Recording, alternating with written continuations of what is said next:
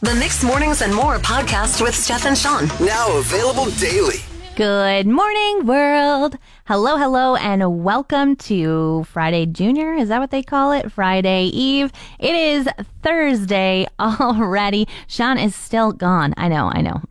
What a guy. He'll be back on Tuesday. But today we expect to see the sun. We can hope. It's supposed to be 25, but the smoke sure has moved in. Did you notice what color the sun was today? It's like a glowing fuchsia ball. I did try to take a picture of it. Never does it justice. I'd like to give a shout out to magazines. Now, I talk about them a lot. I'm a lover of holding those shiny newsprint pages, flipping through the pictures, finding my new favorite recipe, and I do have a subscription to Cottage Life. But I want to say they are the only place that reminds you excessively that your subscription is about to end, and that if you don't renew for 47% off the cover price, you'll miss out on issues. And they start reminding you immediately after you sign up.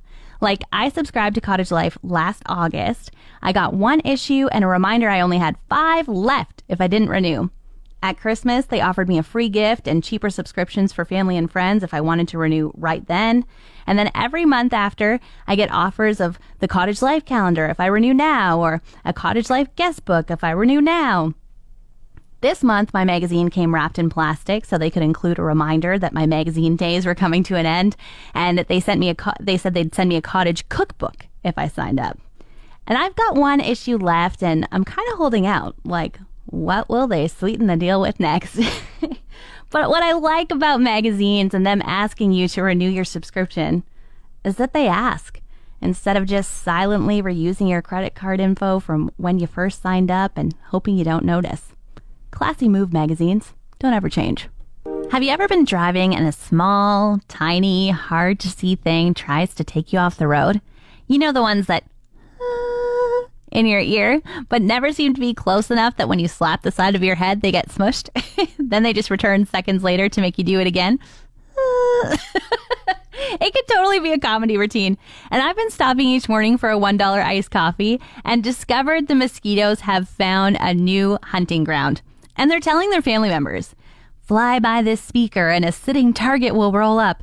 They'll put down their window and let you in. Then it'll just be you and them, and they won't be able to do anything about it until they get to their destination.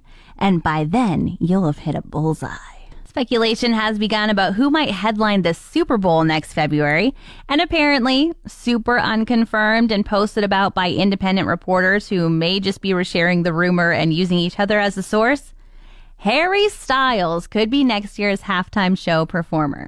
Now, I think Harry is awesome, but I do call it the One Direction effect. I didn't think One Direction was that great because I only knew their "That's What Makes You Beautiful" song, but then every song I thought was a jam always ended up being by One Direction.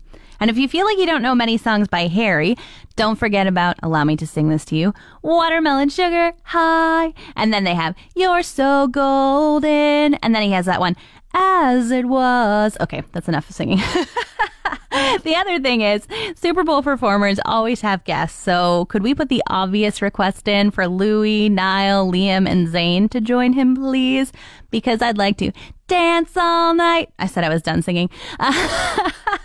But I do want to dance all night, or at least for a minute of the show, to the best song ever. Funeral food. That's what I call egg salad sandwiches. Mainly because I've convinced myself that I hate mayo, and if I make my own egg salad, I'll know there's mayo in there.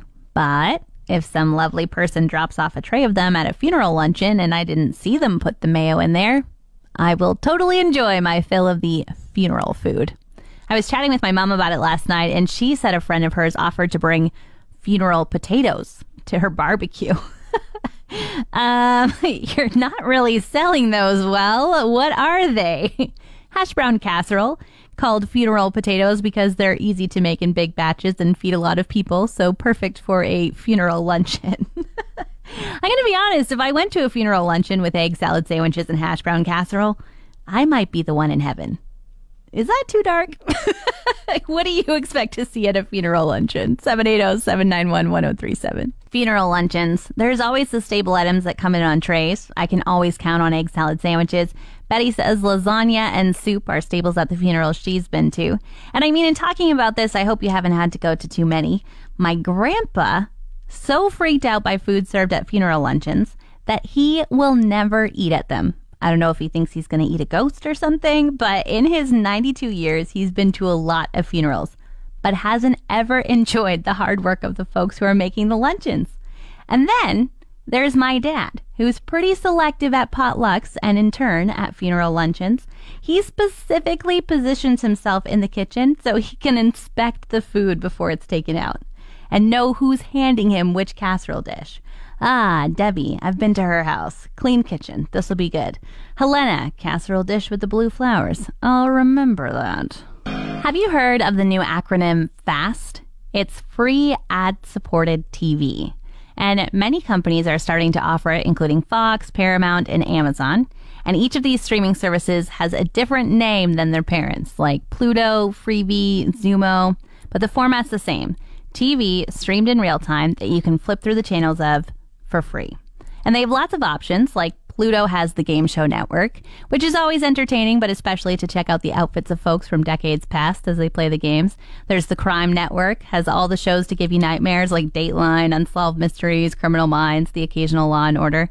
There's even a channel that just streams the Drew Barrymore show over and over. I'm good with that. Now, of course, it's free for you, but that doesn't mean that you don't have to sit through a few ads. And the parent companies own subscription streaming services as well. And that's what they're hoping, is that you watch their free channel, find your new favorite binge-worthy show, but all the seasons aren't there, or you missed a couple episodes because, of course, you need things on demand now, and you want to see what happened. Well, you know who has the episodes you're looking for? Paramount Plus. You should try it out. Don't worry, it's easy, and we'll automatically renew it for you each month. Have you seen the newest decorations downtown? On the way into Mack Island, in the median, are a bunch of beautiful canoes. Life-size ones, or maybe even bigger. They're made of plywood and rope. I also saw one over by Willow Square.